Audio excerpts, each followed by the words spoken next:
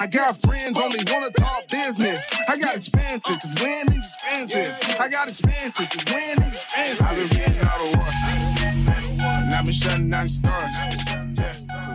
Yeah, and welcome to Put That Coffee Down, the freight sales show for closers. My name is Kevin Hill. I am your host today, here with my co-host, Richie Daigle. How are you doing, Richie? Yeah, doing well. How are you, Kevin? I'm doing good. I am doing good. I almost forgot to say freight sales, but this show is all about freight sales. It's all about the 3PLs, the freight brokers, the carrier salespeople, the freight tech salespeople, just like yourself, Richie, and selling within the logistics and transportation supply chain industry. So we're going to talk a lot about hustling and grinding today. We're going to talk about what it takes, what it takes to put your head down day in, day out, get results. Part of that is through passion and liking what you do, loving what you do, really, and a little bit about shortcuts that you can do to amp up your lead generation plan. So we're going to talk about lead generation. It's all about the hustle and the grind.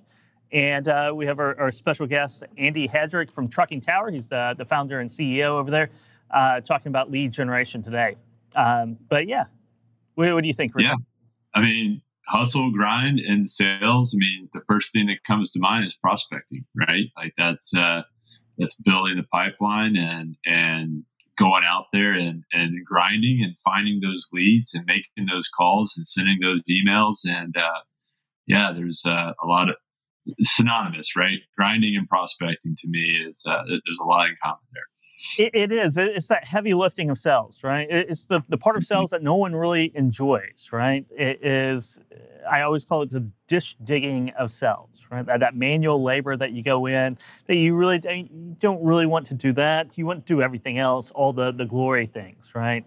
The presenting, the closing, the collecting commission checks. You want all those things. But the lead generation and prospecting it's practice, right? It's the practice that you just don't want to get out of bed and do every day. Yeah, it's a bit more vulnerability with prospecting too, right? I mean, you're making cold calls, you're putting yourself out there. It's a numbers game. There's going to be a lot of times where your rejections are high. It's like baseball when you're hitting 300. If you're getting 3 successful calls out of 10 cold calls, so you're doing great, right? And fantastic. There's a mindset that you have to have for that, and that's really interesting to me about exploring what that mindset is and what it looks like, and looking at how it's come out in the real world before and in other applications. You really do. It's take baseball, right? It's taking those 100 ground balls, right, and getting hit in the shins, and getting a jammed thumb and things like that. I think most people would rather do that than hearing no over and over and over again on the phone or through email or in person when you're knocking on doors. I think most of us would probably take the sore thumbs and the bruised shins. Yeah, absolutely, right, and. And when you're in the sales process, like once you're into talking to your decision makers and talking to those key stakeholders, you're in a bit of more of a controlled atmosphere, right? You're in your sweet spot, and now I can talk about what I'm able to do, right? But when you're prospecting, you're out there. So, there's a bit more exposure there, and you're not quite as much of a comfort level. But yeah, to your point, it's not as comforting for sure. It isn't. Salespeople get booed, I suppose, right? You get booed by all the cold calls you do, at least 90%, 95%. Oftentimes in freight brokerage, it's almost 100% of the time you're getting booed. You're getting thrown off the stage. You are getting the TV show cut in the middle, right? But that 1%, or that 0.5% sometimes can make or break you, make a really great life for you, or can make you miserable. It's really up to you. Yeah, 100%. And I think a lot of it is how you're framing things, right? If you're calling and you're saying, I'm on the phone to sell you something, then you're putting yourself in the position of a salesperson. Mm-hmm. There's a lot of assumptions that come to mind there that may or may not be true.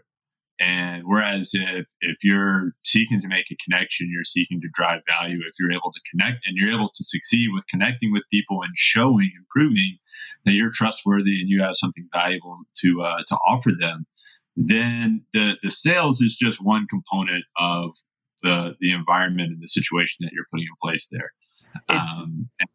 So I definitely think that framing and the how you're approaching prospecting is super important. It really is. So Darius Smith here, President and CEO at Atreus Freight Logistics. Hello, everyone from California. We also have Julio Madera and Peter Ballet. Cheers, Kevin. And Duner's here asking about your background again. Is that a small stained glass window on top of a window or an optical illusion? It's both. It's glass on glass. Glass on glass. Wow. Yeah. Is that even possible? Glass on glass? Yeah, we brought it with us when we moved here from the farm, and it's been part of my wife's family for a little while, so we wanted to keep it here. Nice. Let's talk about Surge Transportation, right? Our sponsor here at Put That Coffee Down. Surge Transportation is the fastest growing 3PL in the logistics space today. They're based in Chicago and Jacksonville, Florida. They offer unrestricted access to almost all accounts, limitless territory, and a chance to be a key player in a growing company. To find out more, email jobs@surgetransportation.com. Once again, that's jobs@surgetransportation.com. So Chicago and Jacksonville are where they're headed out of. And go to Surge Transportation, check them out there. So we're talking about hustle and grinds. Surge Transportation is about hustle and grind. We're all really about hustle and grind in something in our lives, right? Something that we do, maybe it's work-related, maybe it's not work-related, maybe it's out in the garden, maybe it's out on the farm. Who knows, right? But there's something that we like to spend our time doing. And it's really good when what you really love doing also brings you more money. That's my philosophy about it. I don't want to love something. I have this thing where I'm just going to go play golf all day at some point in my life, right? But I figure after about 30 days of that, I'm going to become the most bored person in the world because I'm going to be trying to play this game that I'll never be very good at, and it's going to cost me a lot of money. So I might as well do something I love doing and make some money. Make that hobby turn in some cash flow for me. 100%. I heard somebody say, there's common job advice out there that says, go do what you love. It can be a bit misleading for that exact purpose, right? I could love doing this, I could love doing that, but it may not be applicable. Go find what you are good at and do that. Right? I feel like that's better advice. If you're really good at something, take notice of that. And if that thing happens to, bring you money, take more notice of that and go that direction. And then that joy, that love can happen and grow from there. And usually we really like and enjoy what we're good at, right? So whatever our natural abilities are, where our intellectual curiosity drives us, we are going to be better than most at that. Hopefully that's in a place where it can be your living. You can work doing that. And maybe it's skill sets within a certain industry. It could be a number of things, but really enjoy what you're good at and really enjoy your job. That's one of the things that you have to do. You have to get in an industry or a role where you really love your job. And because if you don't, you are going to have issues. You're going to have issues each day. And I spent years of my life in that position. I don't really want to go back.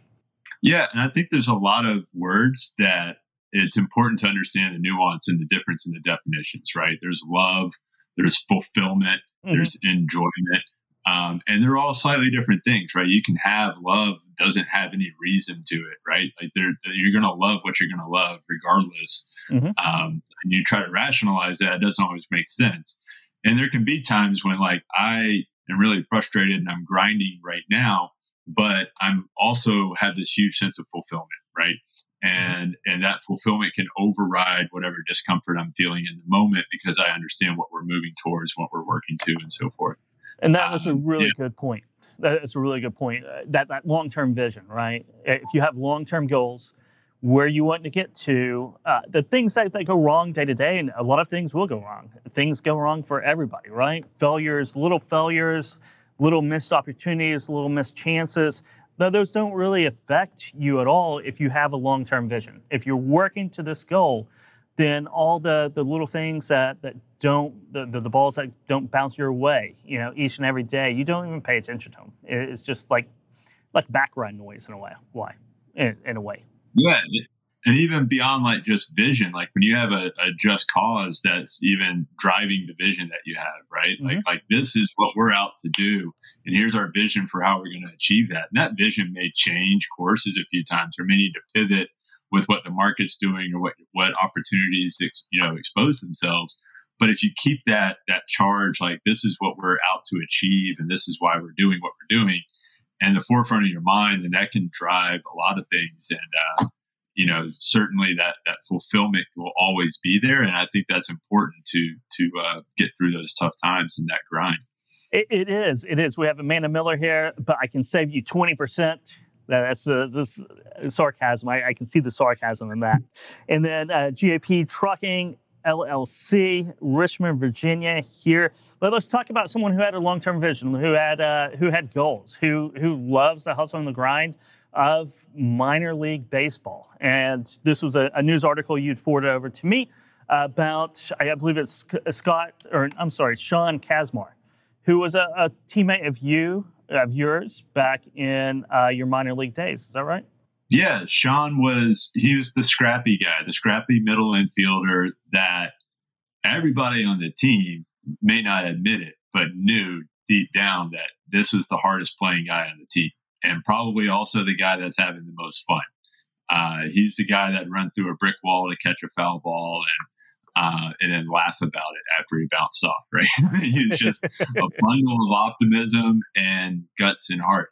And he's been at baseball for a long time now. I mean, we were teammates back in 2006, I believe. I mean, that's a little while ago. And he made it to the big leagues for a moment in 2008. And he's been back in the minor leagues since. And, everybody's talking about him grinding and his, what a grind, 12 years in the minors before you get back to the big leagues. And the whole time, and Sean, if you ever listen to this, please call me and correct me, but I get the feeling that there might have been some moments that felt like a grind here and there, like the ups and downs of seasons and slumps and that sort of thing. But if I remember Sean correctly, he's been having a blast playing baseball for the past 12 years. And yeah, making it to the big leagues is a dream, and that's what it was all about. But I don't think he was ever bummed about, being able to put a uniform on and go out there and compete. Yeah, you have to enjoy it day in, day out, right? That's part of the grind. That's part of the grind. And when people say, go out and do what you love, I think that's what they really mean, is that you have to love going out there every single day and building toward that goal, or just going out and having fun. That if you can get up, go to the office, go to the ballpark, whatever it is, and have just a good time, right? It doesn't feel like a hustle. It doesn't feel like a grind, right? And that's one of the big components of being able to grind it out. It's just enjoying it, right? And that can be love, that could be fulfillment, that could be all these other buzzwords as well. But if you really do enjoy it, if you can't think of doing anything else, which it sounds like Sean, I mean, minor league baseball, you don't get paid that much, it's not always that enjoyable for most people. So to be able to go out there until your mid-30s, right? 12 years, and I don't know if he's still in Atlanta right now or if he's been down again. But, the 12 years of playing, I guess it's been more than that, probably like 15 years of playing minor league baseball has got to be taxing on just about everybody or anybody. 100%. They always say, there's one of those buzzwords out there. It's like, learn to love the journey, right? The journey is more important than the destination. I agree completely, but that doesn't make the journey rosy. It doesn't make the journey like wonderful and warm and fuzzy all the time. The journey can be hard. There can be obstacles. There can be ups and downs. You can get beat up, you can get beat down, etc. But the fact that you're still on the journey at all is huge. And you have to keep that in mind, that, the ability to compete, the ability to have the chance to grind it out and all of these things, you find enjoyment in the difficulties. And once you start finding some fulfillment and enjoyment in the hardest of hard times, then you're really in a good situation, and you're setting yourself up for a lot of success. Do you regret not playing minor league baseball for 12 years? You've done it I for 12 turned down years? a lot of opportunities to play independent ball. And, I think about that. It was a risk analysis for me, right? Like when I turned down, I don't know, I think I had a dozen offers or so. And, the more I thought about it was I knew the odds of getting out of independent ball to get back into minor league ball. And I knew then the odds of getting from minor league ball to the big leagues. And so I'm doing all these calculations and my age and where we're at. And, I made a risk adverse decision there to move on. Do I miss competing? Yeah, absolutely. But I was also in the position to where I wasn't completely dependent on baseball. I made good grades and felt like I was going to be successful in other avenues as well. So, it is what it is. And that's the decision that I made at the time. Maybe I'd make a different decision today. Maybe I wouldn't. I don't know. But I tell you what, one of the biggest things that struck me with this article is that they have the lineup cards for the last time he was in the major leagues in 2008, right? And I go through all 18 players on the lineup cards. No one's in the big leagues anymore, right? I mean, you have like Nomar, Manny, Russell Martin. There's some really, Hundley, Will Venables, some major names here, and some minor names, but no one. I don't think anyone's still active in the major leagues, but Sean is. Yeah, you think about like poker tournaments, and it's not about having the biggest chip stack. It's just about being the last person sitting at a table. Yeah.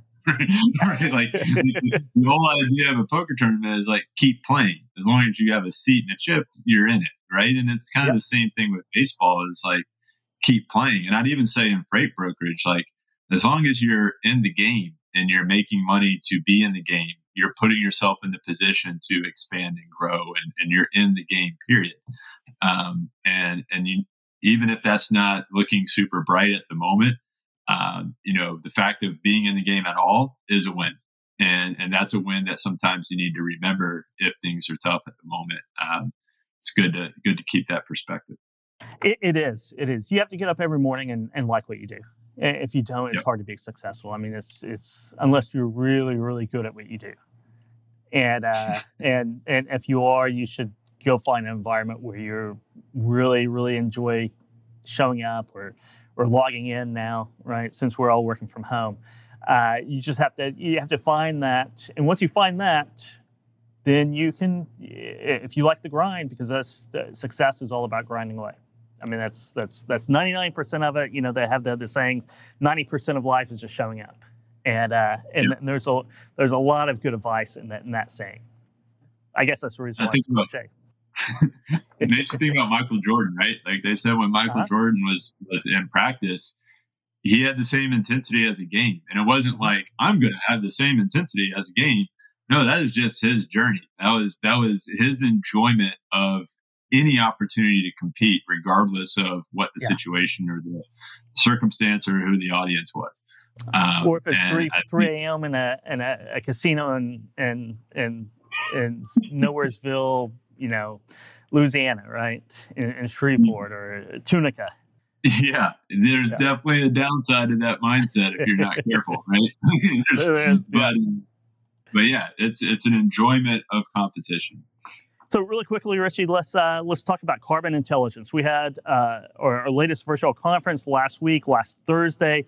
It was the Net Zero Carbon Summit. We talked about sustainability, but in really the reference of reducing carbon emissions, decarbonization, transportation, logistics, shippers. We had some outstanding companies come in. JB Hunt keynoted that. Craig Harper talking about JB Hunt's plans. Sonar has carbon intelligence, a new feature in Sonar that we have that calculates carbon footprints. Can you explain briefly what that means? Yeah, it's at a high level without going into all the granularities, but you're essentially able to see the carbon footprint of any full truckload move, whether it's van or reefer, taking into account the type of freight and, are you going over mountains, and how much fuel is being burned on this one specific 3-digit to 3-digit OD pair. And with that visibility, shippers can make more intelligent decisions around their networks and what modes they're going to use when they're going to make those movements. There's a lot of key decisions that can be powered by understanding what the carbon footprint is at any given point in time on any specific lane. It's powerful stuff. And I think it goes hand in hand where shippers and carriers can finally agree. All these carriers are going to reduce their deadhead miles. Deadhead miles definitely have, implications into, the carbon footprint. Shippers are be motivated to, report back, like, look at what we're doing to make ourselves more sustainable. It's exciting to see companies and entities kind of find, you talk about journeys, everyone's joining together to say, like, hey, we have a common cause that we can all work towards. And here's a tool that can help us all, reach those goals and achieve, carbon reduction in the transportation space. So really excited to be a part of the Sonar team that's able to spread this technology across the whole country and get this into as many hands as possible, because the implications are going to be massive. They're going to be massive, and it's going to be a grind. You're exactly right. We're talking about goals in 2050, reducing carbon over the next 30 years. And I tell you what, anything you do day in, day out for 30 years, that's a grind. That is. So it's going to take a lot of parties to figure this out. But yeah, certainly if you want to learn more about carbon intelligence and that tool in Sonar, reach out to Richie. What's your email address, Richie? Yeah, it's rdaigle@freightwaves.com. So it's RDAIGLE @freightwaves.com. And I believe it's Richard Daigle on LinkedIn, right? Or is it Richie? I believe so. Or Rich. Yeah, maybe Richie. My dad's a Richard. I'm a junior, Kevin. Everyone's always called me Little Richie, but I'll answer if people call me Richard too. So either way, I'm on the LinkedIn as well. You're on that LinkedIn. That's good. You're on the LinkedIn. You can go to the Google and find the LinkedIn, right? Speaking of LinkedIn, speaking about prospecting, lead generation is something I really like to talk about, just because it's the hardest thing in sales, and we were talking about it earlier, Richie. It's the ditch digging of sales. It's that manual work that's never any fun. It's hard to hustle. It's hard to grind. It's hard to take all those no's, but that's where the rewards lie. So we're going to bring on Andy Hedrick right now. He's the founder and CEO of Trucking Tower, and someone that we know very well here. Andy, thanks for joining us today. Thanks for having me, guys. Really appreciate it. You bet. Anytime. So Andy, I know you, Richie knows you, FreightWaves knows you, but why don't you introduce yourself and Trucking Tower to our audience? Sure. So back in 1996, I got an industrial engineering degree from our alma mater, Kevin, University of Oklahoma. Go Boomer Sooners. Boomer Sooner. That's right. And so I've spent the last 25 years working in supply chain sales, marketing, and implementations. Been lucky enough to work in 7 different countries, and 14 of those years were in trucking technology. And so I have a company, Trucking Tower. We help companies do more with less in terms of sales and in terms of operations as well. Perfect. So, and you're based out of Oklahoma City, and you've, I don't think you've been on Put That Coffee Down before, have you? I have not. What the truck I have not. This is my first time. Yeah. But you recommend Brad McBride down in Florida to come on. I guess it's been a few months ago now. But it's always a pleasure talking to you, Andy. You're such an optimistic person. I think that probably helps you out quite a bit in sales, right? Your optimism just rains out every time I talk to you. It's important. You don't want to get on the phone with somebody and be down in sales. So, I think, your attitude, I certainly, try and carry a positive attitude. Of course, we all go through things, right? Yeah. But you don't want to carry that into a sales conversation or an introduction meeting. Certainly, you try and keep that somewhere in the back, basically. and keep it positive, keep it upbeat as much as you can. Yeah, it's great. It makes me think of Viktor Frankl. I don't know if you're familiar with Viktor Frankl, but he used to always use this analogy about landing a plane when there's crosswinds, and you have to, if you're trying to land in a certain direction, you have to aim above that, and the winds blow you down into where you're trying to get. And sometimes you have to, if you're trying to go one direction and get to one place, you have to be more optimistic than that. Because the crosswinds of sales will blow you back down to the place where you're trying to get. Sometimes optimism is the best form of realism in that sense. Absolutely. And that brings me back to a story. Early in my career after graduating, I was flying into Oklahoma City in a snowstorm, and it was 40-mile-an-hour winds. And I'm sitting beside a guy that's flown his whole career, and he goes, "Oh, my gosh." And I thought, oh, wow, are we in trouble here? But he pulled it back. Right? He fought the wind. He got us onto the runway, obviously. And so it turned out okay. Was it like a Cessna or something? It doesn't sound like it was commercial. It was a prop plane. Oh, okay. Yep. Back in the days of prop planes, back in 97, 98. And a lot of those prop planes, they just don't fly in and out of icy conditions anymore. There were some accidents. Yeah, obvious reasons, right? Yeah, for obvious reasons, right? Planes don't do well with ice on the wings. So, but we were fortunate, and we made it in okay.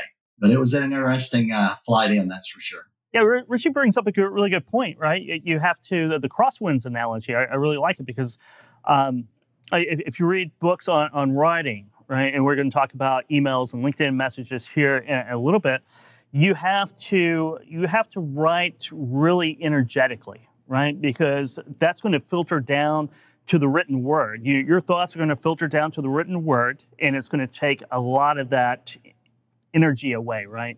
And then when someone reads that, by the fact of reading it, filters out even more energy. So you have to really go over the top whenever you're writing, especially sales literature, because there's so many filters that go through until the final reader actually absorbs it, right? You have to shoot over, just like crosswinds, right? Because you're going to be dragged down by the normal process. It's the same for TV too, right? You have to be a little bit more energetic, because then it's going to get filtered by the camera and then filtered by the viewer. And there's a lot of filtering that out of the energy that takes an effect no matter what you do. Absolutely. You got to keep it. I like to say what's in it for them also. Mm-hmm. That's something that a lot of people really are missing on, is what is in it for them. If I write an email like a sales book or a resume, it's not going to be nearly as well received as I say, have you ever thought about doing this with your own company? Have you ever thought about this? What would it mean for you if you were able to do this? And it puts into their mind, well, that sounds really interesting. I'm really interested in doing that. So, whenever we're doing our messaging, we're always thinking about what's in it for them. That's one of the big things. Yeah, it reminds me of years ago when I got some tough love on some sales emails I was sending out, and somebody told me, go through and count how many times you said I and me in your email. And count how many times you said you and your, and then compare the two.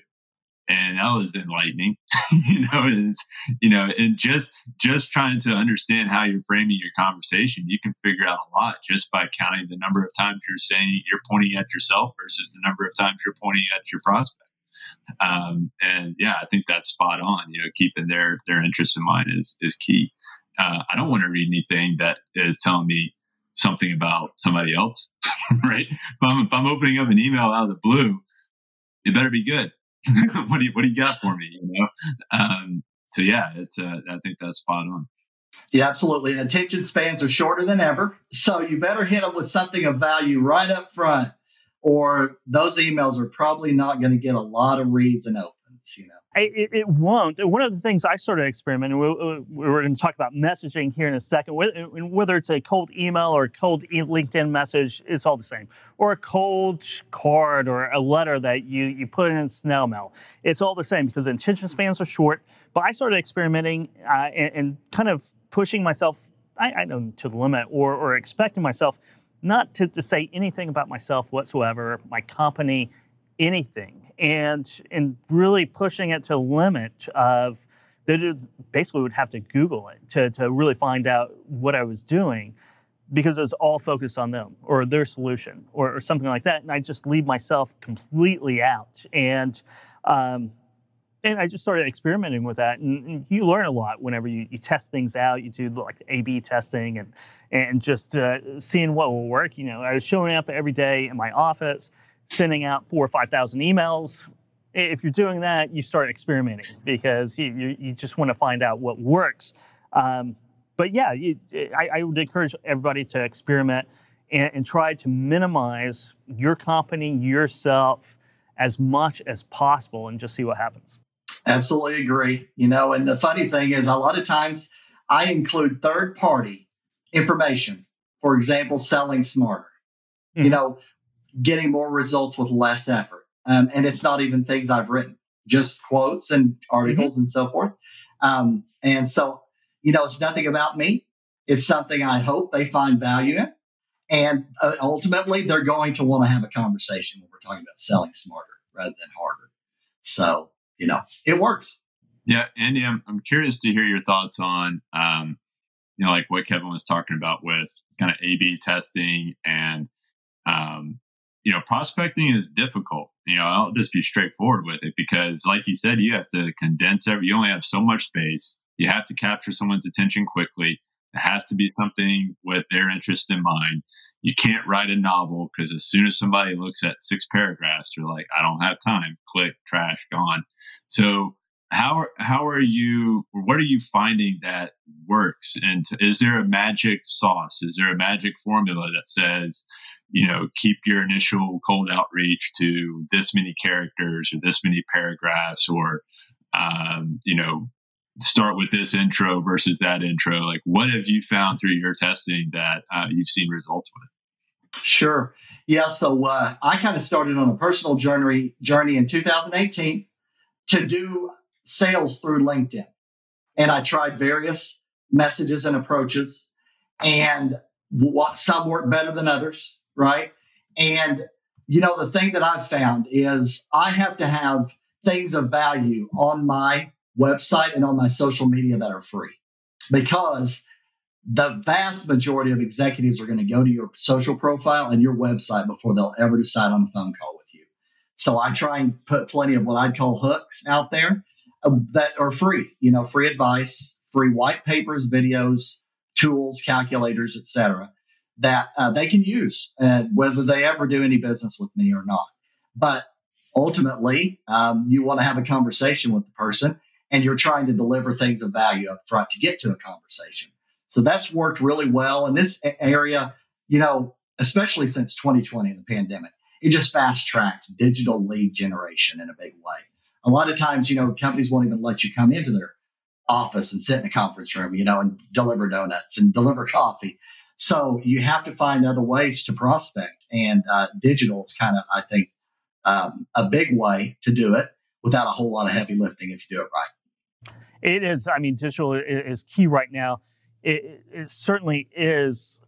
So let's talk about LinkedIn messages, right? So, and that is Trucking Tower, right? It is a service to automate LinkedIn messaging so you can reach more people with a great message to pump up your pipeline of sales, your lead generation efforts. Is that explain that a little bit to us?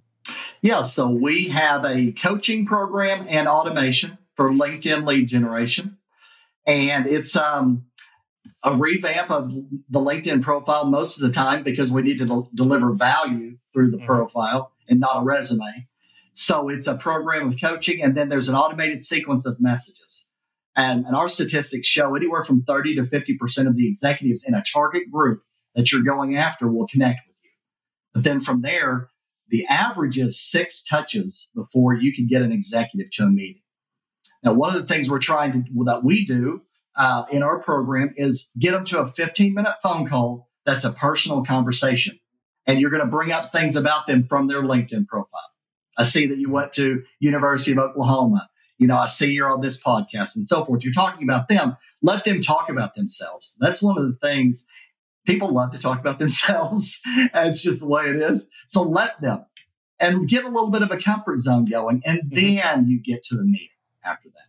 I love that. It's like small steps, right? Everybody, and I'm guilty of this, right? I'm thinking long term. I want to fast track to a close. I want to provide value. I want to get to the destination as quickly as possible. And sometimes I forget how necessary each of the small steps is along the journey. And I think that's really great that you're breaking it down and you're saying, like, let's just focus on the process and each step one at a time, and we'll get to wherever we're going to get.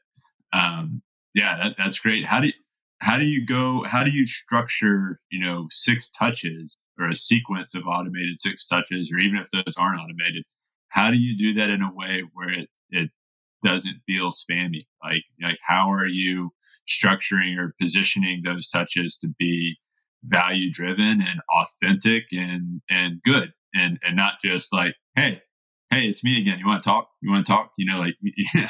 I'm curious to hear what your methodology is there.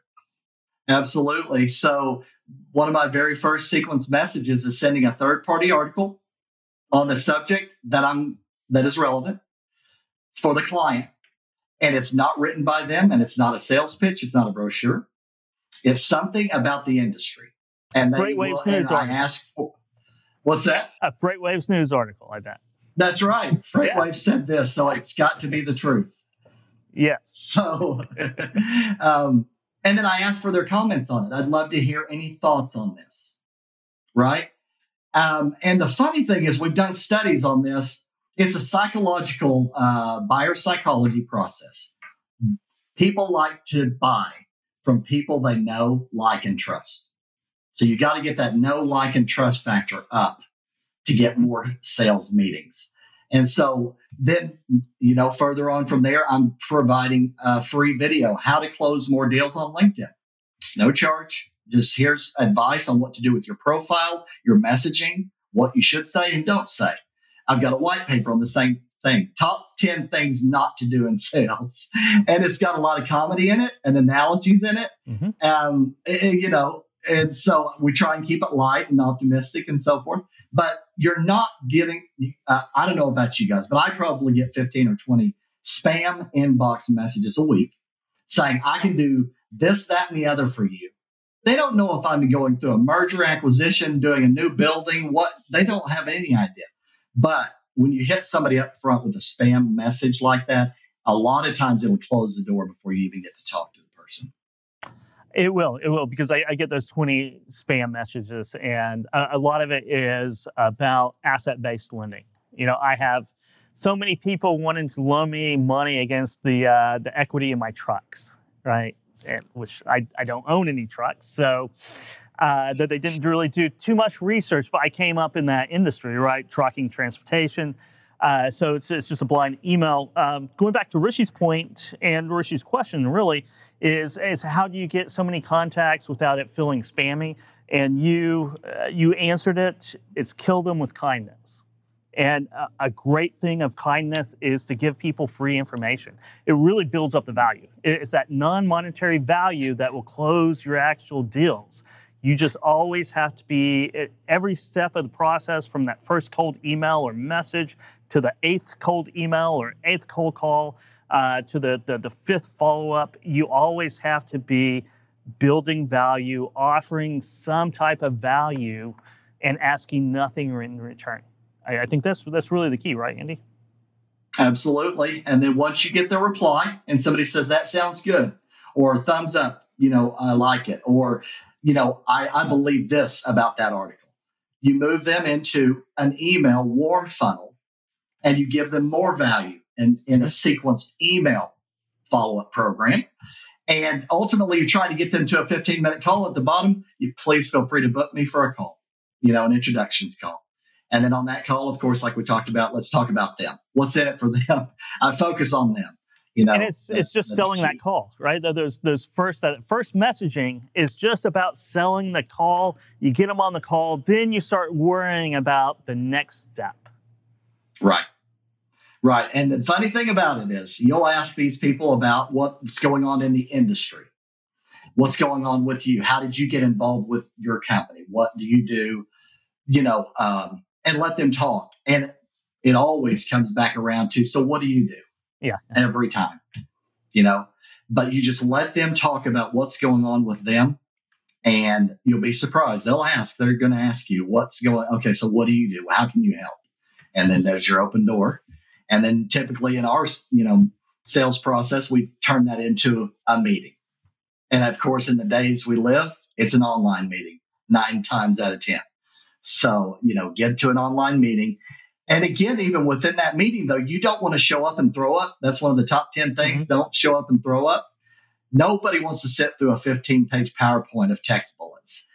You've got to keep it live and back and forth and show what you can do, but then get their feedback as you go. And just don't show up and do a 20-minute PowerPoint dump on somebody. It just doesn't work very well. It does. Go ahead. I was just going to say that my wife and we have an 11-month-old that's only going to be an 11-month-old for 2 more days. His first birthday is Wednesday. And so we're madly reading all the books that are, how to parent and, what to do and what not to do and how to keep them alive until they're old enough to move out and all of that stuff.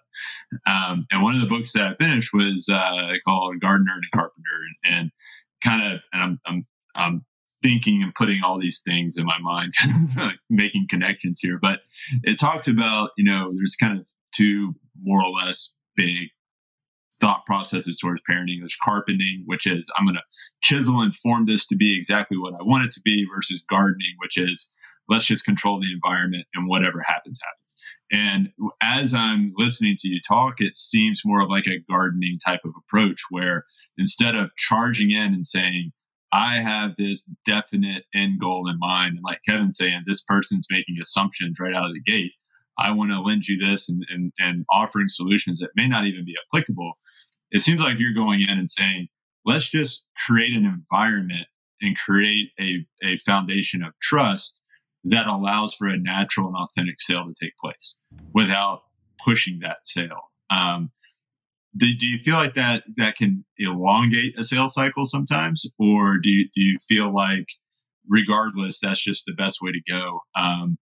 Just curious to hear, your thoughts on that and the whole concept of environment versus forming some sort of preconceived end goal. Sure. So, I have some case studies where the funny thing is you close more business faster with this kind of an approach. Now, not everybody's going to be a fit for your solution. I mean, there's no way. But you close more deals faster. As evidenced with my own company, we increased revenue by 51% during the pandemic. We also 10x'd our own pipeline in 6 months using this. And then my clients, Brad McBride's been on your show. He's got a testimonial on my website. Over 250 inbound leads in 3.5 months. It's a solid funnel, coming in. So what I've experienced myself and then what we've taken to market is you close more deals faster when you can deliver value and get a personal relationship going versus go right at them with what you've got and try and get that deal done quick. You get more deals done actually faster. And you eliminate the waste of time really on going after bad deals or going after people who aren't a fit for your solution. It's pretty easy to find that out through a process like this. Now, Andy, you always ask this question. I have it written down here. How many leads do I actually need in order to hit my new client revenue number this year? I don't think a lot of salespeople really ask themselves this. They don't really, or if they do ask themselves this, they don't plan out the activity needed to actually achieve that number. Right. Absolutely. We have a free tool and it's a calculator. Go figure, right? So, but it's a lead calculator, and it helps you know how many leads you need and how many meetings a week you're going to need in order to hit your numbers. So it starts from the very top. How much new client revenue do you need in the next 12 months?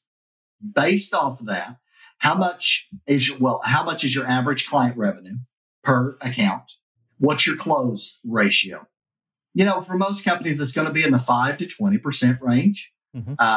Some sales are more complicated than others. A multi-year ERP rollout's much more difficult than a website rebuild. But there's a ratio in there, 5 to 20%. You plug in a number, and it'll show you how many leads you're going to need and how many meetings you're going to need per week to hit your number. And we use that in our own companies, and then for clients as well. I'm curious, some larger organizations, they may have a marketing department, they might have a business development department, they may have a sales department, and, prospecting may fall on all three, or it may fall more heavily on marketing or BD, or, that breakdown can be different from company to company.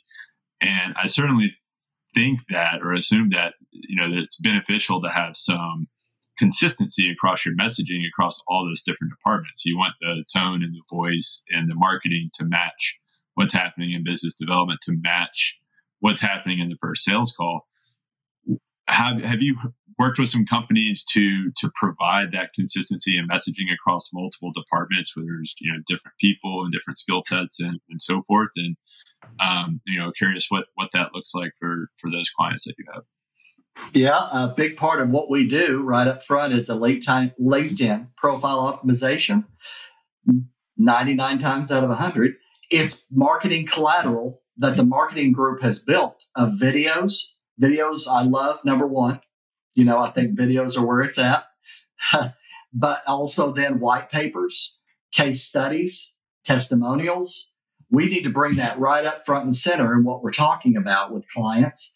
And so we're working with the collateral that the marketing group is building and bringing that up in front and center.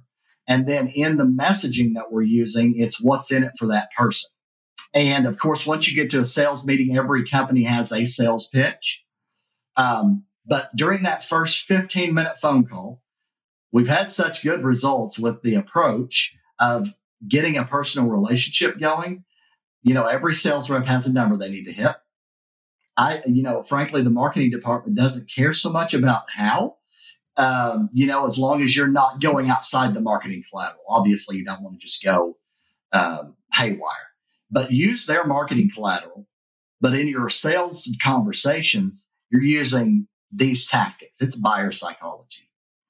And then you're delivering value during your sales meeting. Again, that's going to come from marketing.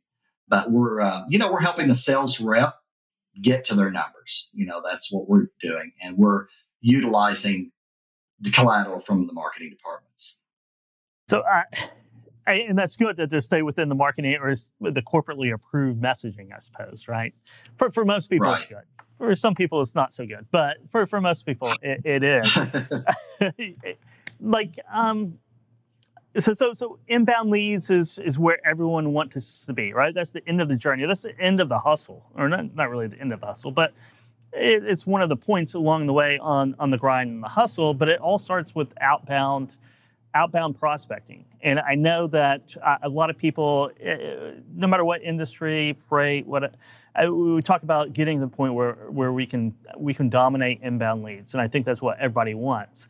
But I think people throw cold water on cold emailing, cold messaging, cold calling a little bit that we talk to day in, day out. But it works. I mean, it works. I mean, I did carry a list based on cold emails, kind of the same system that you're using in a lot of respects, except I was doing emails instead of messaging. And, there's a fine line between being spammy and being aggressive. And sometimes you cross it, sometimes you don't. But for a lot of people, this is really the one option that they can start a book of business or a business or a sales position, right? And really have control over their destiny. Right. Absolutely. And I actually believe in a thing called the breakup message. You don't want to do it until you're about 11 messages in. But basically, you asking them, do you want me to just leave you alone? And a lot of times you'll get a response, no, it's fine. I'm just not in a good place to do anything yet. But don't drop me, basically, You don't know how many deals. It's amazing how many deals we've sold at Carryless. Whenever it's a message it's like the sixth message of an email chain, right, through Gmail, the sixth or seventh message, and it's like 8 months old. And all of a sudden, that need has arisen, and they've went in and searched out these emails, and I get a reply. I get a reply. Yes. Because, I get emails all the time, too. I might not act on them, but that doesn't mean I don't want to see the next one, because that need might arise. And if I can identify that, I'll keep it. I'll keep it until that need arrives. Absolutely. And there's, in my sales career, I believe this is very true. You have early adopters, you have mid-tier adopters, and you have late adopters. The early adopters are willing to try things. Mid-tier, they need about 20 other clients to have tried this. The late adopters need 15 case studies from top 100 Fortune 500 companies. And they, and then they're, okay, I'm ready because everybody else is doing it. So, but that's true. And, they say, I've heard the statistic, at any one point in time, probably only 3 to 5% of your target market is in a position to buy what you have. But you need to get your funnel big enough to get enough of the deals through that you're going to make your revenue numbers, basically. I would add, after late adopters, there's the laggards who they're still on like rotary phones. They're probably just like an iPhone. Like there's certain, you'd be surprised how I still talk to companies that we do everything through fax and phone. And like they're not even using computers yet. Like there's certainly like more latency than that sometimes. But it reminds me about baseball in regards to timing. When I was in the minors, there's a lot of stuff that goes into ball, like whether you're going to make it to the big leagues. And talent and work ethic are 2 of 5 or 6 things that have to all line up just right to get to the big leagues. And I think it's important to, like you said, realize that timing and luck is certainly a part of it, but your luck can be made better with your grind and your work ethic and all of these practices. So, and you make your own luck. Absolutely, you make your own luck, and that's what you're doing right now, Andy. Thank you so much for coming on. How does our audience reach out, learn more about Trucking Tower and your LinkedIn messaging system? Sure, I appreciate you doing that. Truckingtower.com is our website. You can find me on LinkedIn under Andy Hedrick. Perfect. Awesome. Thank you so much again, Andy. Always a pleasure talking to you, and we'll keep in touch. Thanks, guys. Thanks, Andy. So, Richie, all about outbound lead generation. It's you do make your own luck. In sales, part of your own luck is having enough leads to where bad things can happen and you're still on pace to get over your quota. 100%. And the thing that keeps coming to my mind during this conversation, Kevin, is the same themes keep arriving or coming to the surface in all of these shows, right? Like whether we're talking about the science of selling, whether we're talking about spot market, whatever, or even, prospecting, it's having a scientific mindset where you're testing things and you're paying attention to what the data is saying and you're understanding how numbers work and understanding the numbers that you have to play from a prospecting perspective. And secondly, is keeping your prospects' interests at the forefront of your mind, having everything around, having them be the hero of the story that you're a part of. And those two things are just reoccurring things that just keep on coming to the surface the more and more we talk with, some of the leading individuals in the sales space. And I think that's interesting. It is. It is very interesting. It really is, because it's adding value. Andy was just talking about it. Every message, right? If it's 6 messages, 8 messages, 20 messages, you're always adding value. You're not pitching a product all the time, right? You're adding value. And if you can come up with a system where you've added so much value, by the time you get on that 15-minute phone call, and then you can add value there, then then the value is probably going to exceed the price at that point. Yeah, and if you think about it, the whole goal is add value, even post-sale, right? Mm-hmm. What you're selling is adding value. You're adding value in the beginning and then saying, I can add a lot more, but we need to play by these rules, which involve this exchange of money and funds for us to continue this value addition, right? And so it's like you're just proving in the beginning, before you put the rules in place, the value that you're capable of providing it. I mean, that's how things work. Then you have to deliver, which is, delivering with wow is one of those phrases that are always out there, but it's true. You have to deliver with wow. You got to say what you're going to do, and maybe 3 or 4 different things, and to keep that on the retention. Whether you're a SaaS company or just a general freight broker, right? I mean, it's all reoccurring business that you have to keep your customer. It's especially in freight brokerage, man. It takes so long to get a really good customer, get them through that pipeline to even transact business, and then to expand that book of business or expand that customer's business within you to earn that trust to move more and more loads. That losing that puts you far, far behind. And I saw a lot of times during my freight brokerage career is you have that one big customer that does 80% and you fall off on your service, and that 80% of your gross margin each month just disappears overnight. It's expectations management, right? You have to land the business by setting correct expectations. And then on the service side, you still need to be able to exceed those expectations. So it's selling high expectations and then still finding a way to rise above. And keeping that grind and hustle, right? I mean, that's a grind too, right? Keeping those expectations up or meeting those expectations. Post-sell is a grind and hustle all of its own. 100%. And again, like the fulfillment or like the overarching drive for doing that is that mindset of having the customer be the hero of the story, right? Where you're really going out of your way to make sure that they're still winning and that value is still there, pre and post sale, and especially post sale, right? That's what's created the stickiness. Something that's building high expectations throughout the logistics and supply chain, Richie. I can think of a few. Something cool, something really cool, and something we're doing Friday here. Our next virtual summit is Drone Waves. It's all about drone delivery. Talk about high expectations, really cool technology, really cool video throughout the day of drones in action, delivering everything from fast food, your McDonald's orders, to vaccines, to whatever it may be, right? And where is drone technology and drone delivery going in the future? We have some great companies on lineup. We have NASA coming in doing keynote speak. Their director of drones, drone research, is talking with Dooner.